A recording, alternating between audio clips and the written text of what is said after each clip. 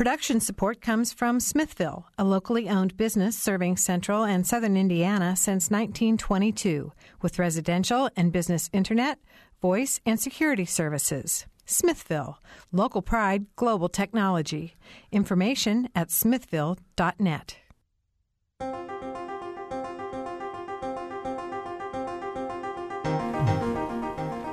Welcome to Noon Edition. I'm Bob Salzberg, editor of the Herald Times, along with co-host Mary Catherine Carmichael. And it's that time again, Mary Catherine's favorite show. This is our annual spring gardening show. So we have with us again our gardening experts, Helen May, who's retired from May's Greenhouse, and Don Adamson from Bloomington Valley Nursery. So if you want to go, the phones are ringing already. I haven't even given the number. It must be the spring gardening show. Right. The phones are lighting up. Well, if you want to get in line, it's 855-0811 in Bloomington or 1-877-285-9348 outside of the Bloomington area, and they know about gardening everywhere, so call us from wherever you are today.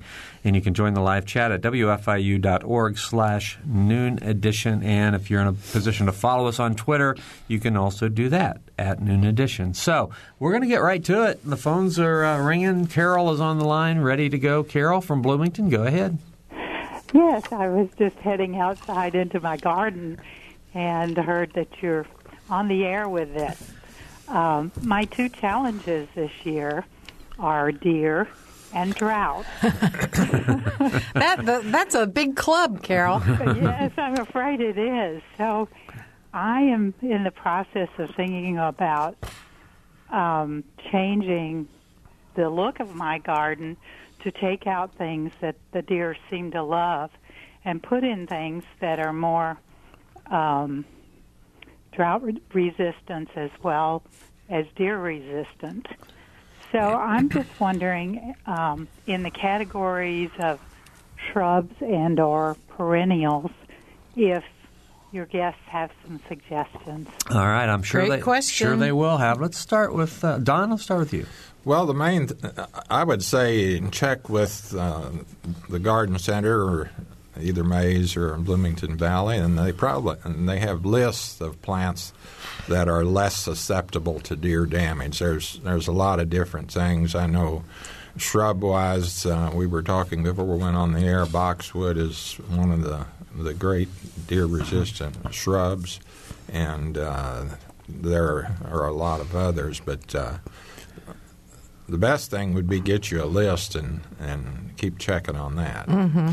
Yeah, those lists are really handy because they also will say what works well in different amounts of sunlight and things like that too. Right, and the deer have their favorites. There's not that many that's deer-proof. The boxwood I mentioned is pretty well deer-proof, but there's not that many. But there's some they don't like as well as others. Mm-hmm. Okay, Helen? Lilacs are pretty much ironclad as far as deer are concerned. So you mean they don't care for them? They've never bothered mine, and I've had some things eaten to the ground. So, I suspect if you want something that will withstand a little drier conditions and not be too much favored by deer, that you might try mock orange. Oh, those are lovely. I love them. Yes. When they're in bloom, they're gorgeous. They tend to be a little leggy unless you can get a dwarfer variety. But there is quite a bit of choice in them if you shop around. And they smell so beautiful. They smell divine. Oh, they're heaven. Yes. I have also found that they don't bother my abelias. Now, I'm not had them very long, so I can't guarantee that. But they've chewed the tops off my yucca plants and eat my yews almost to the ground and my wild cedars. But spruce generally are safe, and there are some dwarf spruce if you don't have room for big ones. As Don said, a list would be the most helpful thing. There are a lot of garden books with lists of deer-resistant plants you might consult from the library or wherever. Yeah, they're like teenagers, though. If they get hungry enough, they'll eat anything. And the drought thing. Sorry, Don, did I interrupt you? I was just going to say, if you need large plant, they've finally come out with arborvitae that are available in this area that are deer resistant. And because in the past, arborvitae have been a big problem, and deer love them. But I know Bloomington Valley does have some deer-resistant arborvitae at this time, and they'll make a large plant if you're looking for large plant. Of course, as Helen mentioned, the spruce are another good large plant. You should avoid azaleas because deer will eat azaleas. It's too late on that. They also will eat almost any bulbs except some of the miniature early things like dwarf iris bulbs and daffodils. They will leave your daffodils alone, and there's a large choice there of varieties and sizes. So if you want spring blooming bulbs, that might be the direction to go in.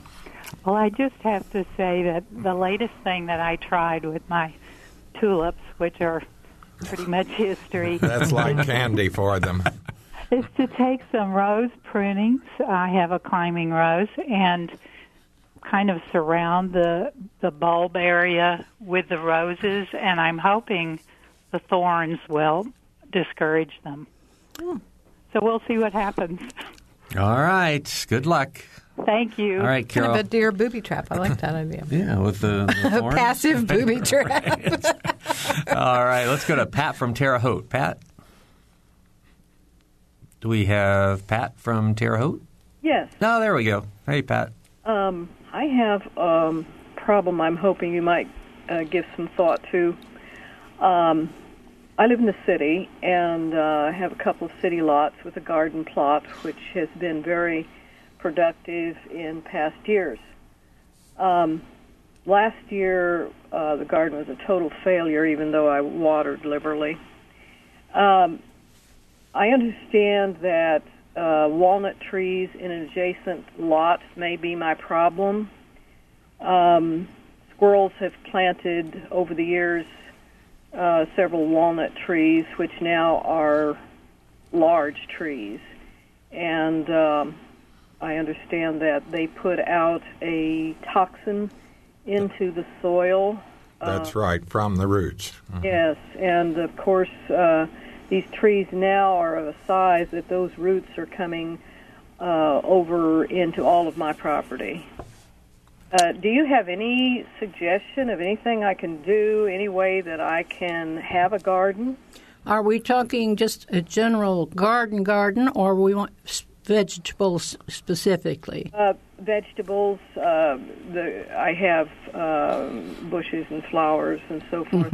I had a nice rhubarb plot, which has pretty much died away. Aww. And everything planted last year, in spite of all the watering, was just failure. The only thing that has endured have been scallions and garlic. And I love to have a garden, and there's nothing I can do about these walnut trees.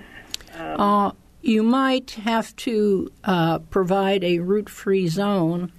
You can do that by having a raised bed built with a liner under it of heavy-duty plastic. You will have to be sure that the bed is not too broad. It doesn't matter about the length, but the drainage will all be out the side. So if it's too wide, it'll stay too wet in the middle maybe. But you can then bring in fresh soil and put in that raised bed, and it should work pretty well. I would recommend every few years going around the edge of the bed with a spade end or something to be sure there are no roots trying to penetrate through any crack that shows up or anything. That's kind of extreme. You might check for a list of plants that are not troubled by walnuts. I know there is a short list available, but I don't know if there are any vegetables on it. I know that tomatoes and beans are just hopeless. Yes, proved to be true last year. And the county agent told me the only thing he knew that you could grow well around walnut trees was Kentucky bluegrass. I had a grapevine climbing up There are some walnut. roses or some plants, including a few varieties of roses. I think they used to have a list at The county at extension May's office. Greenhouse, and the Yeah. county extension office may have a list. But if it doesn't list any vegetables, I have great success growing peppers and tomatoes in containers, which can be done pretty successfully. And I suspect you could do the same with beans and the like if you grew something like pole beans that would provide a fairly big crop for the small amount of soil taken up. Other than just getting somebody in with a bulldozer to rip those roots out, which your neighbor probably wouldn't like. Well, it's property. They don't care. Well, and the thing is, Well, there you go. Won't the toxins still be the in the roots soil? laying in the ground, if they aren't yanked out somehow, will still exude that toxin, and fallen leaves will contain the toxin too from the walnuts. Will the scallions and garlic be okay? Sure, I think so. Well, they've survived last summer and are in the ground now and are green. But it's very disappointing because this is wonderful soil that has been amended a lot over the years, and now it's just terribly discouraging. Yeah, that's a bummer. The built-up beds would probably be about the only sure way. Yeah. Well, I have just tried thinking, what can I do? What can I do? You know, that my land is now pretty worthless as far as being able to grow anything. So I would say to all gardeners, beware of walnut trees. That's correct. That's right. Yeah. I give mine a dirty look every day. Well, squirrels, we have a lot of squirrels, and of course, the more walnut trees you have, the more squirrels, the more the squirrels have food, and the more squirrels you have. So it's really turned into an awful problem for me. All right. Well, we're sorry about that. We hope that, it sounds like both Don and Helen gave you some Yes, possibilities. So the raised bed sounds like, and growing some things in containers as well. Mm-hmm. So thank you very much. All right. Good luck, Pat. I hope you have a good growing season this year. I do too. All right. We're going to go next to Joel from Bloomington. Joel? Hi. Hello, everybody. Hi. Hi. Hi. We purchased our home a little over 3 years ago, and after making the improvements that we wanted to do inside, we figured it was time to look at the outside of the house. I was just wondering if you guys have any advice or tips on hiring landscape contractors or landscape companies. Of course, I've always worked with Bloomington Valley, and so I would recommend them. They can do any of it, but there's a lot of others also. Our greenhouse has never done landscaping because it started as a family business. My father and my mother and 4 daughters, so we didn't want to dig big holes or carry it. But Bloomington Valley has Mother Earth is a very good company. They do excellent work. What you want to look for is someone who has insurance for their employees, workman's comp, because if you turn any of this in as an expense on your taxes, everything will be checked out. And also, you want to check with if you're having something like trees cut or something major done, check with your homeowners and see if you're covered in case something falls on the house or Does he need to make sure somebody on their staff is either like a certified arborist or a certified landscape designer or master gardener, or what kind of... Well, Bloomington Valley has a licensed landscape architect and all the licensed people that you would need, really. Donna, well, go ahead. Yeah, we've looked at, we've researched some online, and of course Craigslist has a ton of listings, and it's just we get a variety and a wide gamut of, from people who are just on their own Yeah, were willing make to sure come they're out. bonded. Yeah. Don, Okay. Don, from your perspective, I mean, what questions should be asked of a company? I mean, what are maybe misunderstandings that people have gotten into that you've heard of? Well, it depends on how extensive they're looking at going into landscaping, because by having the trained people, the architects and the trained plant people, I know they've got licensed. Mm-hmm. The state does license people for the ability to do it now, Mm-hmm, and so that's one thing to look at. But and if you're doing extensive work, like having masonry walls built or a pond of considerable size, having your driveway reorganized or something of that nature, you should be sure that they are, as I said before, covered for insurance should any of their people be injured. Right. And that covered, hopefully, in case they tear something up at your house that they don't fix. Yeah. And you should get a written contract, if you can, on the what's to be done, Right. and the price that's anticipated. Mm-hmm. Of course. the first step is getting a design. Yeah, I'd like a schematic or a drawing. Right. Yeah. That's the first thing. In other words, to put plans together. Mm-hmm, mm-hmm. Well, speaking of design, I know some companies offer, a design for free. I was wondering if those companies, if it's like a bait and switch or a catch, when they offer something like that. In most cases, if it's free, they don't have the trained people. In a lot of cases. When I started out right after high school at a garden center, not my parents, but another place, they had me do simple drawings for people to give them some idea of what was being done. Of course, back in those days for them, this involved some evergreens and some shrubs around the house, mm-hmm. and maybe a walk change with no serious detail. And they made no charge for that.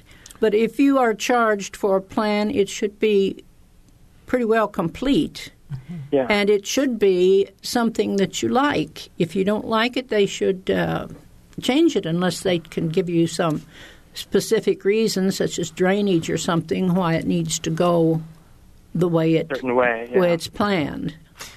All right, Joel. Hope you got some good advice there. Sounds like you have an exciting summer ahead of you. Good luck. Thank you very much. All right. Thanks, Joel. All right. We have nobody on hold now, so if you have questions for Don and Helen, please call us at 855-0811 in Bloomington or 1-877-285-9348 outside of the Bloomington calling area. We're looking for tweets. If you want to follow us on Twitter at Noon Edition, #gardening. Yeah. Okay. We're coming out of a terrible drought last year, and I'm wondering what affects, Don, you as an arborist, and Helen, you as a more of a gardener, what effects people can anticipate seeing in their yards this year from that? Well, most of the effects have been evident over the winter. I know there's a lot of dead plants still sitting around as results of last summer's drought. And right now, this year, we have pretty good rain, but we don't know how long it's going to last. Mm-hmm. True to form, as we get into the summer, we will have another drought. Mm-hmm. Hopefully not as severe as last year. Mm-hmm. But the main thing is, as I mentioned, you can see dead plants around that are still there as results of last summer. Yeah, that need to be removed. And it made it, I know a lot of them just showed up more this winter as results of the stress. Did we get enough precipitation over the fall and winter to replenish the soil so it's at a decent level now? I mean, we're at a decent level, but true to form, as we get into the summer, it's going to be dry again. Right. Did the fact that it was still snowing on April 1st make any difference at all? Well, snow helps. Can't hurt, yeah. But, it helps, but there's really not a lot of moisture in it Right. unless it's really wet and deep. Those light snows don't amount to much. Right. Okay, we're going. Well, I wanted to give Helen a crack at that real quick. sure. So, Well, if you have plants that were new last year, be very careful to see that they don't get too dry this summer if they're still alive. Don't be too big a hurry to just rip everything out until it's had a chance to possibly leaf out again. Certainly, if it's part alive and part dead, you're going to have to make a decision whether there's enough alive that you want to try to keep it or whether you want it yanked out. If you have dead wood in it and you decide to keep it, it needs to be pruned and cleaned up. And I would apply mulch on everything that you can early while the soil is moist, and it will help to retain some of that moisture that you need. And a lot of times the fertilizing will bring back some of the plants that suffered from the drought last summer. They may have some damage in, and a good shot of fertilizer can bring some of them back. Great. Okay, the switchboard has lighted up. We have a whatever. cast Yeah, of we have thousands a now. bunch. So let's go first. I believe first is Barb from Bloomington.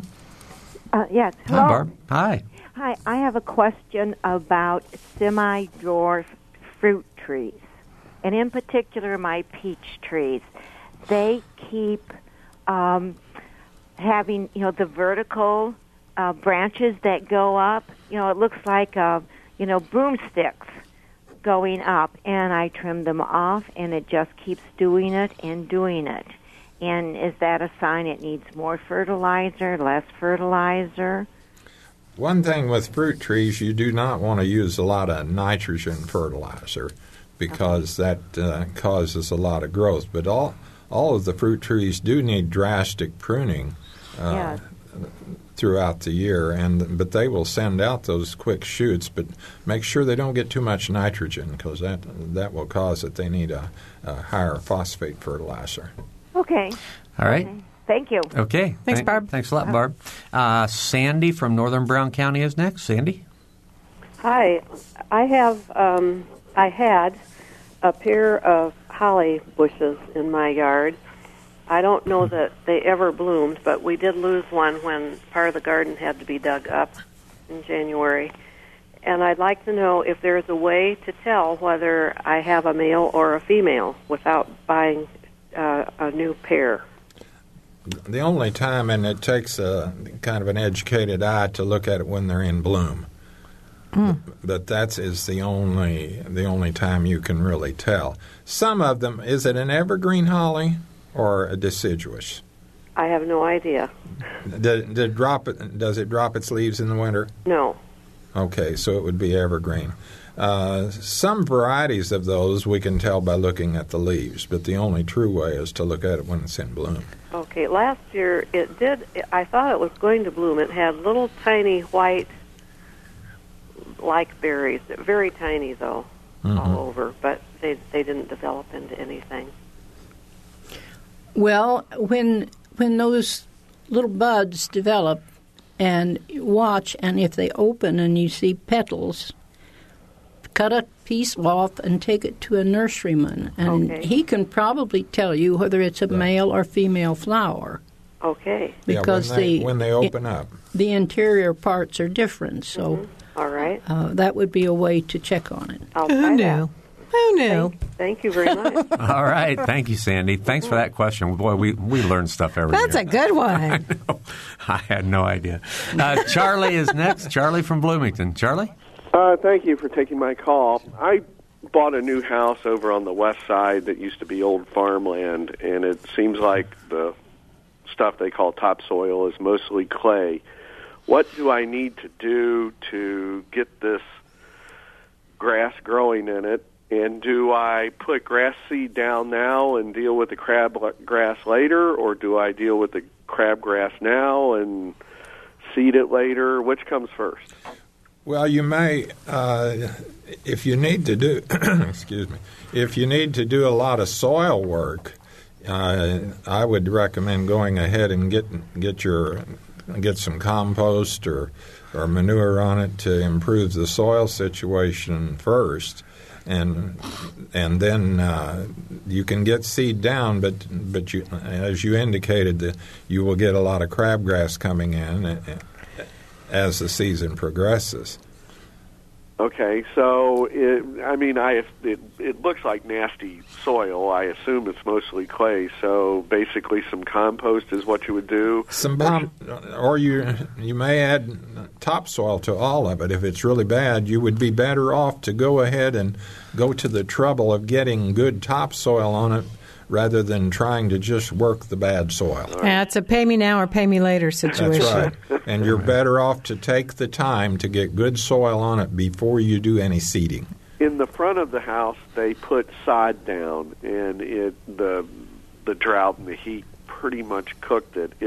What would you recommend to try and nurse that back to life or whatever? Well, it should be, if it's going to survive, it should be starting to green up now. Okay. And if it is greening up, you can fertilize, and you can also seed over the top of that. Okay. If it's starting to green up. Okay. Well, it's starting to, but, it's probably going to snow tomorrow or something. That's okay. That won't hurt it. All right. That's right. All right. Thanks, Charlie. You can seed and have snow on it and with grass. Right. Yeah, that's it doesn't fine. matter at all. That adds nitrogen. Yeah. Mm-hmm. Yeah. All right, we're going to take one more phone call before our break, and it's Bob from Martinsville. Whoa. Hey, go ahead. I have a waterworm problem. And my sweet potatoes, they just eat them up like crazy. You know how to get rid of waterworm? Wireworm. I would have to look it up. It's you probably should grow something other than plants that the wireworm will eat on for 2 or 3 years. But you should check. Do you have an area extension agent you could check with? What used to? I think so. I live in Davies County. Oh, okay. Davies County. All right. Wireworm, if I remember correctly, will also attack potatoes, Yes, Jerusalem artichokes, carrots, several crops that grow underground. Right. And your best bet would be to try to grow some fibrous rooted thing there that they wouldn't want to attack for 2 or 3 years, and move your root crops to a fresh soil if you can. Mm-hmm. Now, if you can't, I suspect there's probably some kind of an insecticide treatment, but I'm not up to date enough to recommend what it might be. Some local nursery or garden center or farm store might be able to recommend something for you. Yeah, okay. Well, I live on the sand, and it's hard to get anything to grow, Oh, yeah, sweet. When it's dry. Yeah. Turnips, they don't bother the turnips at all. Right. So, well, some things have to do with the time of year when the insect is active. Now, if you sow fall turnips, it may be that they've, already passed their active stage and have hatched out and are dormant for the fall or whatever they do. I would have to look this up, but I suspect if you've got a local office of some agriculture department, they could probably give you information. okay. All right, Bob, thanks. All right. We appreciate. Yep, we appreciate the call. Good luck. All right, our numbers are 855-0811 or 877-285-9348. You can join a live chat at wfiu.org/Noon Edition. You can follow us on Twitter at Noon Edition, #gardening. So we will be right back and take all of your questions. You're listening to Noon Edition.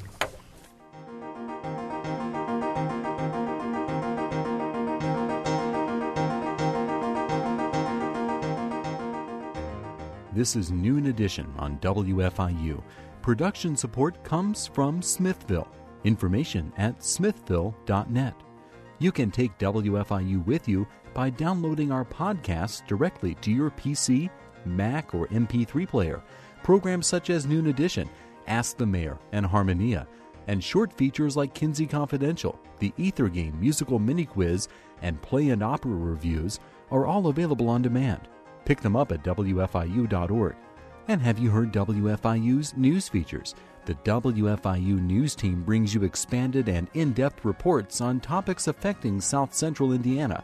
Catch the Friday feature just after 8:30 during Morning Edition, just before Noon Edition, and at 5:45 during All Things Considered.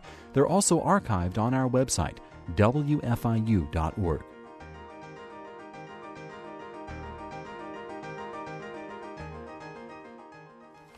Welcome back to Noon Edition. I'm Bob Zaltsberg from the Herald Times, along with co-host Mary Catherine Carmichael. We're talking about gardening today with Helen May, who's retired from May's Greenhouse, and Don Adamson, who's from Bloomington Valley Nursery. If you have questions about your garden, please phone us at 855-0811 or 877-285-9348. You can ask a question by going to our live chat, WFIU.org/Noon Edition. You can follow us on Twitter at Noon Edition, #gardening. We've had a question come in. We have. We had someone call in. They want to know a resource for a heritage species, winter onion. They've checked around a little bit and haven't had any luck so far. But, Helen, you had an idea about this? Well, there are several kinds of onions that aren't grown very much, and it's hard to find starts. There's a potato onion, and there's the Egyptian or walking onion that has starts on the top. There's elephant garlic.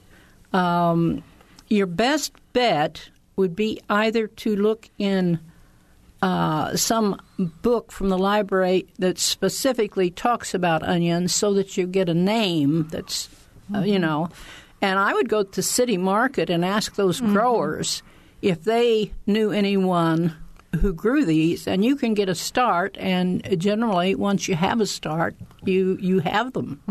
Yeah. And the farmers market in Bloomington begins tomorrow. That's the right. Outdoor farmers markets. I looked online for you, and it also mentions, Egyptian, of course, as you mentioned, the walking onion, as you mentioned, hill, Japanese, and radar are other varieties that I've never heard of before, but... Yeah. Okay, so something to try out. Okay. All right, let's go back to the phones, and we have Jeremy first from Bedford. Jeremy? Oh. Hi. I just recently purchased an undeveloped property down in Lawrence County. I'm living off the grid down there, and I'm trying to make it into a self-sustainable sort of garden farm situation, but I'm overrun by thorn bushes. So I was wondering if you had any suggestions on how to clear those out and get good soil going for growing a garden. Of course, the obvious answer is very carefully. Right. Don? Yeah. Sorry, I couldn't resist, Jeremy. Some of the sprays will kill them without messing your soil up, but you will have to have green foliage on them and in order to kill them. But be careful, because I know Roundup at this point is putting pre-emergent in with their spray. Now, there is one available called Killzall that has no pre-emergent. So whatever you use to kill them, number one, they will have to be growing first. And number two, make sure there's not a pre-emergent, because that would affect anything else that you plant later. Okay. Is this a plant that I would have to dig the roots up for them to keep it from coming back next season? Probably, if you let it start up good and let it get good growth on you, because the Roundup type sprays or the Killzall will kill the roots as well. Okay. But you have to get a significant green foliage on it before they will do that. Okay. Yeah, you don't mind using a spray of some sort, do you, Jeremy? Not right now. I mean, it'll probably be next season, maybe even the season after, before I get to where I'm able to have a good water source and everything to have a nice garden. So whatever I do this season, I'm not too worried about since it'll be another season or two before I actually start planting vegetables and stuff. Right. You should probably try to identify exactly. I mean, thorn bushes could cover a lot of territory. Okay.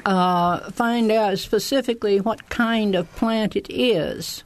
And again, taking samples to a nursery or garden center, you might get it identified, and that might make a difference in how you would treat it. I mean, if they're blackberries, that's one thing. If they're and woody honey locust or something, that's different again. Right. And woody plants, in particular, would need different material to spray. But you, like Helen said, that's a good idea. Okay, is that something I would need to wait till it leaves out or blooms to get identified? Well, probably that would be best. Yeah. And then, because any spray put on would have to have foliage in order to kill it. Right. All right. Won't be long now, Jeremy. Good luck. All right. Thanks. Ted from Bloomington is next in line. Ted? Oh, hi. Can you hear me? Yeah. I just recently had a soil test done on my soil, and my soil was was 7.1, and everything was kind of high. When I started the garden, I live near a stable, so I used a lot of horse manure. So I just wondered, like, if the pH is around 7.1, is there something that I could grow that would, like to be in that kind of soil? Are you talking vegetables or shrubs? Yeah, my vegetable garden. Thank you. I'm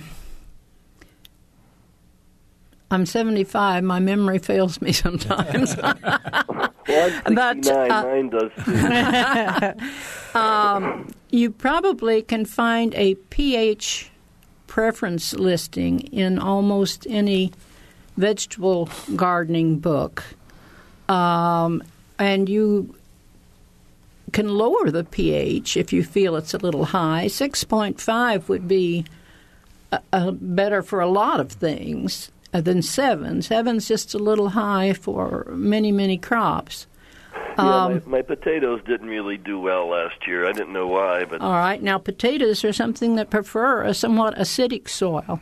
So if you have a bed for potatoes, you could treat with what is it, Don, besides sulfur and iron sulfate? Iron sulfate. You could treat that bed early on with iron sulfate, being careful not to overdo it, and probably would improve your potato crop. And I'm thinking that beans are about, 6.5 or something? I'm not up on the vegetables, but you can change the acidity by get it more acid by using iron sulfate. I've got a list of stuff here that, this is between, this says 7.5. That's a little higher than what you have, but they say alfalfa, Jerusalem artichoke, asparagus, avocado, barley, French beans, beetroot, sugar beet, broccoli, cabbage, cauliflower, celery, cherries, chives, corn. Who knew? Cucumber. Pretty good list. Pretty extensive. One more, just a brief question. For my raspberry patch, is it okay to use pine needle mulch? I don't see why not, except that raspberries need something that will break down and become food for the roots, and pine needles are kind of slow to do that. I don't think a little acidity would hurt them, from it, which you probably would get from the pines.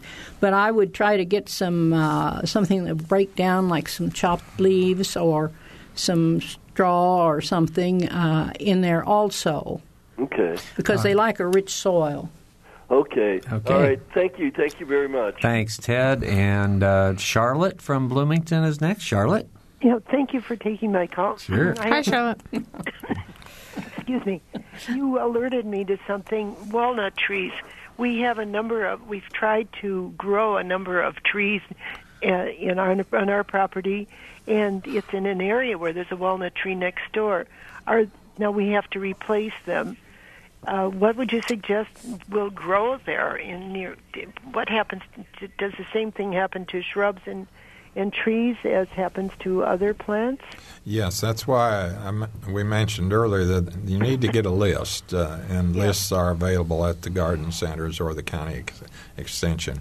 For trees and shrubs as well. Right. Mm-hmm. Yeah, well, that's a great awakening. Thank you very much. You wish you would have known that sooner, don't you? I wish I would have known that several trees ago. Yeah. Yeah. That's too bad. There's a lot of plants that will not grow there. That's really interesting. Thanks so much. All right, Charlotte. Thanks a lot for the call.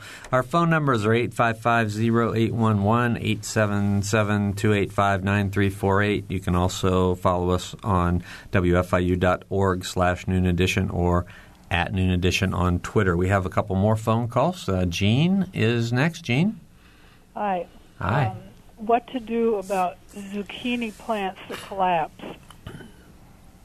They start out fine, and we get zucchini off them, and then one morning they're collapsing, or we can see the night before they're about to.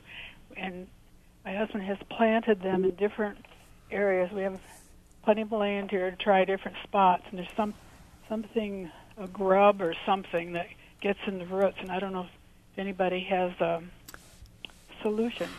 Yes, it's. I don't know that I have a solution perfectly for you, but it's quite common. It is the larvae of a moth, I believe. The egg is laid at the base of the plant, and it enters the plant and begins to eat inside the stems. And eventually it gets to a point where it does enough damage that the plant will collapse on you. Mm-hmm.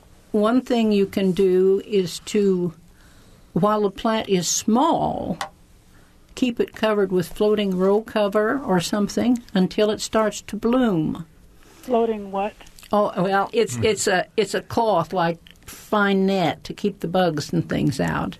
You can buy it at garden centers, I believe, or at Farm Bureau or someplace. Mm-hmm.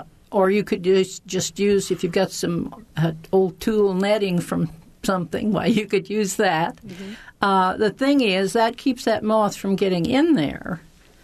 Okay. But when the plant starts to bloom, you have to uncover because the flowers need to be pollinated. Mm.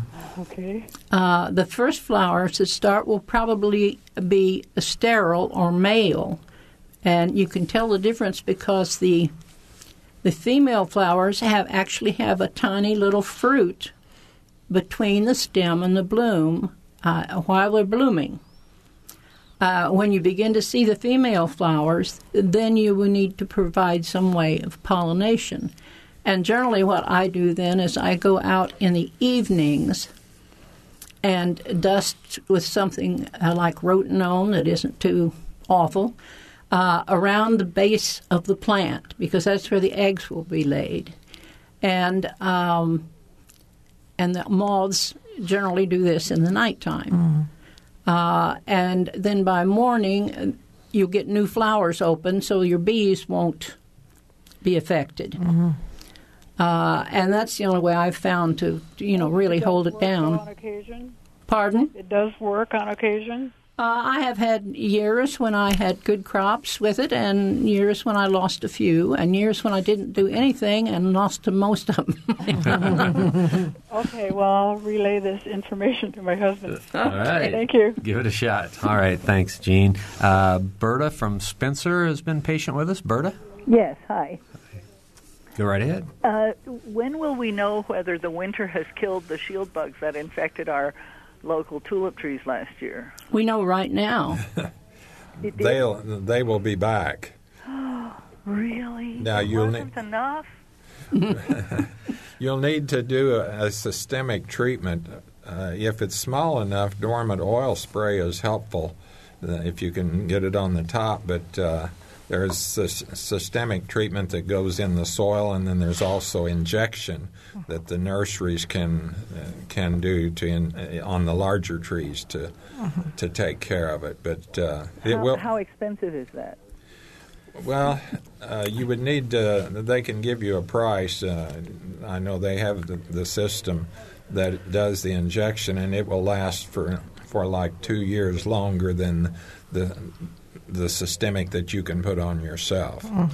But Is it several $100s, or what can she expect? Well, depending on how big, it wouldn't be several hundred, no. For a small tree, on a smaller tree, it could be $50 or something like that. But this will devastate our local forests. Well, it doesn't hurt the tree that much, really. Seriously? Right. It creates a bad mess, but it really doesn't hurt the tree. I just thought with the drought last year and them seeping sap, that was just such a double whammy. You see, the sap, now, is kind of a misnomer because it's the droppings from the scale. But aren't they sucking the sap from the tree, and that's what their droppings consist of? Yes, but it really doesn't hurt the tree. Well, a small one. You're serious about that. If that's the case, then I won't worry about it so much. Don is serious about everything when he's in this studio, anyway. But they make an absolute mess. But like I say, it's really not something that you need to worry about killing the tree. It's not going to kill the tree.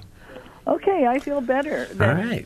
Thank you very much. Sure. Thanks for calling, Berta. Okay, and let's see, Benji is last. So if you have some last-minute calls you want to get in, 855-0811, 877-285-9348, and WFIU.org/Noon Edition is the website. So Benji's from Columbus. Benji, go right ahead. Yeah, this is my first year trying to grow anything from seeds, and I was just noticing a lot of the seed packets, I feel like I'm a month behind or so. Is it still viable to plant tomatoes or peppers from seeds? Yes. They won't be quite as early as if you had planted them. I mean, they won't start to fruit quite as quickly, but you're not that far behind. Tomatoes, in a greenhouse, you can get a dandy, big, stout tomato plant in 8 weeks. And you shouldn't plant out before probably at least Mother's Day. Mm-hmm. So you've got some time there. You may not be able to produce as nice a plant that fast if you're doing it in the house. But now peppers take a little longer, so you will be a bit later on peppers. But if you sow them right away, and they should germinate at roughly 70 degrees, and they'll do better if they have some light available. What I generally do if I'm growing seedlings in the house is I buy a seedling mix that's sterile. I plant according to directions in it in a flat or something. And then I lay a piece of clear plastic over, not tight, but just enough to keep the moisture from disappearing too fast. And generally the tomatoes, if they're warm enough, will be up in 7-8 days at the very most. All right, Benji? No. Yeah. Okay. Okay. There you are. He's taking notes, I think. Okay, good. I was talking too fast. All right. Well, we appreciate your call. Okay, let's go to Larry next. Larry's in Seymour. Larry? Thank you for taking my call. Sure. I appreciate it. I live in the country, but I've got 2 pecan trees. They're 12 years old. I think this year they'll start on their 13th year.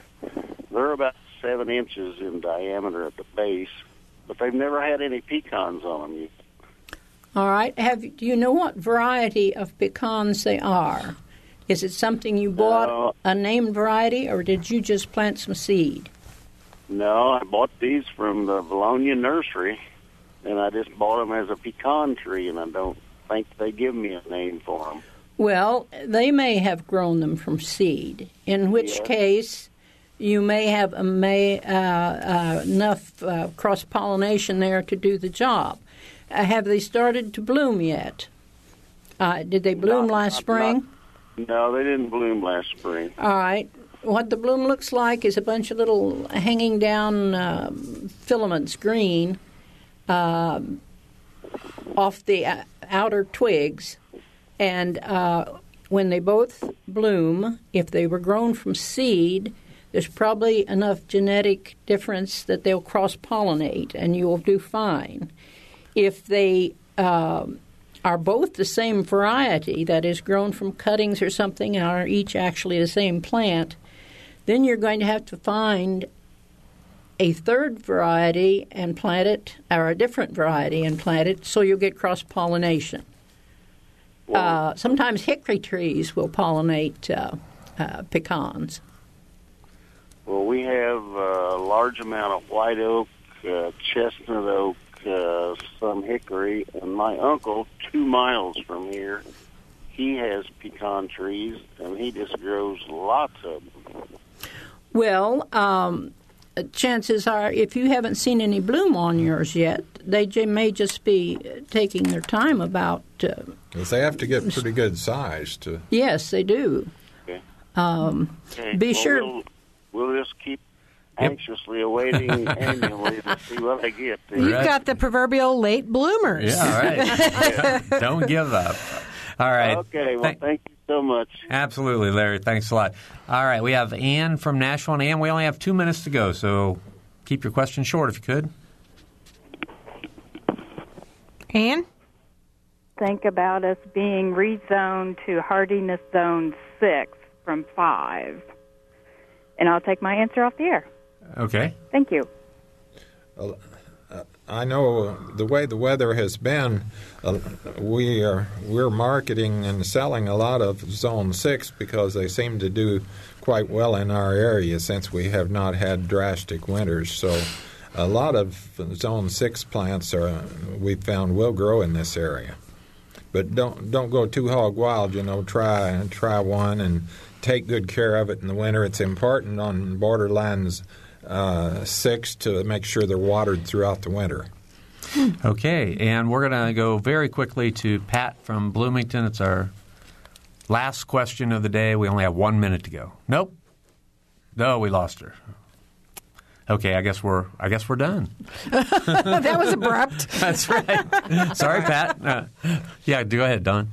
One thing that we haven't brought up, we talked about the problem with the tulip poplar. Mm-hmm. Another bigger problem in this area is the emerald ash borer. It has been located in Monroe County, and if you have ash trees, you need to consider treating them. They can be treated with a systemic, which will last the season, or can be treated with be injected, which will last a couple years. But if you don't start treating these trees, the ash trees are going to be gone. Okay, we are out of time. Thank you so much to all of our callers and to Helen May and Don Adamson. Just like usual, you guys were great today. For Mary Catherine Carmichael, producer Gretchen Frazee, and sitting in for Gretchen was John Bailey today, and also Emily Wright. And Mike Pashkash, our engineer, is always here with us. Thanks to everybody, and thanks for listening.